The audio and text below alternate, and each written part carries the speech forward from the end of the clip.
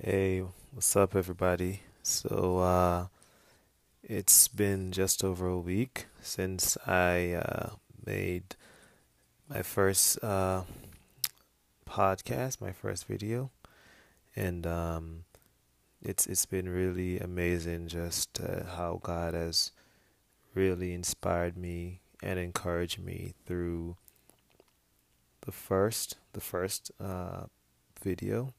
And I think what I've learned is that it's always the hardest to do the first thing. It's always the hardest to make the first step sometimes. But after that, then it doesn't always come easy, but it slowly gets better. And I think I've been more encouraged to just put more thought, more effort into getting better and seeing how I can continue to provide content that inspires, uplifts, provide hope in a very meaningful way. And so, that being said, I was reading a book titled Jonathan Livingston Seagull, and I literally read that book pretty much tonight. It's a very small book, so a pretty easy read. And I was blown away by the lessons. So many lessons to garner from this book. So it's really objective, basically, when you read this book, what you pick from it. It might very well be where you are, what you're going through, how you feel. And I just wanted to harp on one small point on page 17. And it says, "How much more there is now to live in, instead of our drab slogging forth and back to fishing boats, there's a reason to life. We can lift ourselves out of ignorance. We can find ourselves as creatures of excellence and intelligence and skill. We can learn to be free. We can learn to fly." And basically, the story is, and not to give away too much, Jonathan Seagull basically didn't want to be an ordinary seagull, basically only flying just to grab a fish on the top of the water or to get, some food left on land. He wanted to fly, and seagulls do not fly, and that was something that he really wanted to do.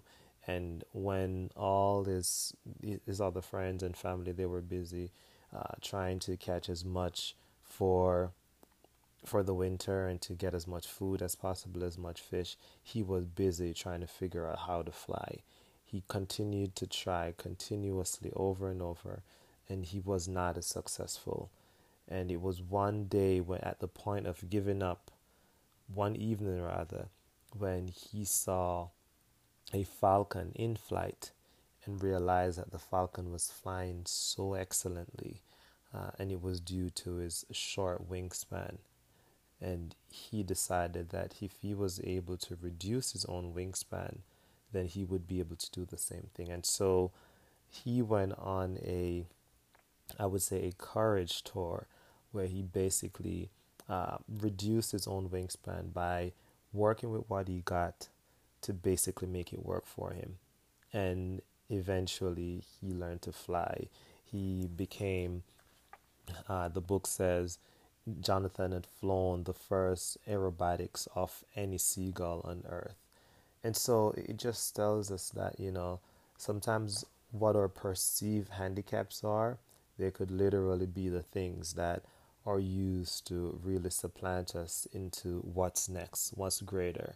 Though we might be scared, though we might feel like there is so many things that are not working, we can use even the things that are seemingly problematic in our lives as a way to really push ourselves forward if we really want to win.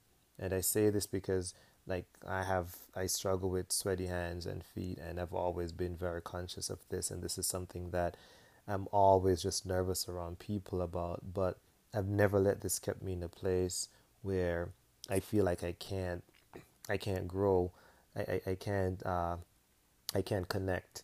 I work with what I have, and even what my seemingly issues are, I do not let them define me. and Jonathan did not let a large wingspan define him. So I think the whole mindset is that if we can look beyond what our so called limitations are, then we can actually win. We can be like Jonathan, right? We can move from living an average life and pushing ourselves to greatness. So I just hope this encourages you. Um, until next time, take care and God bless.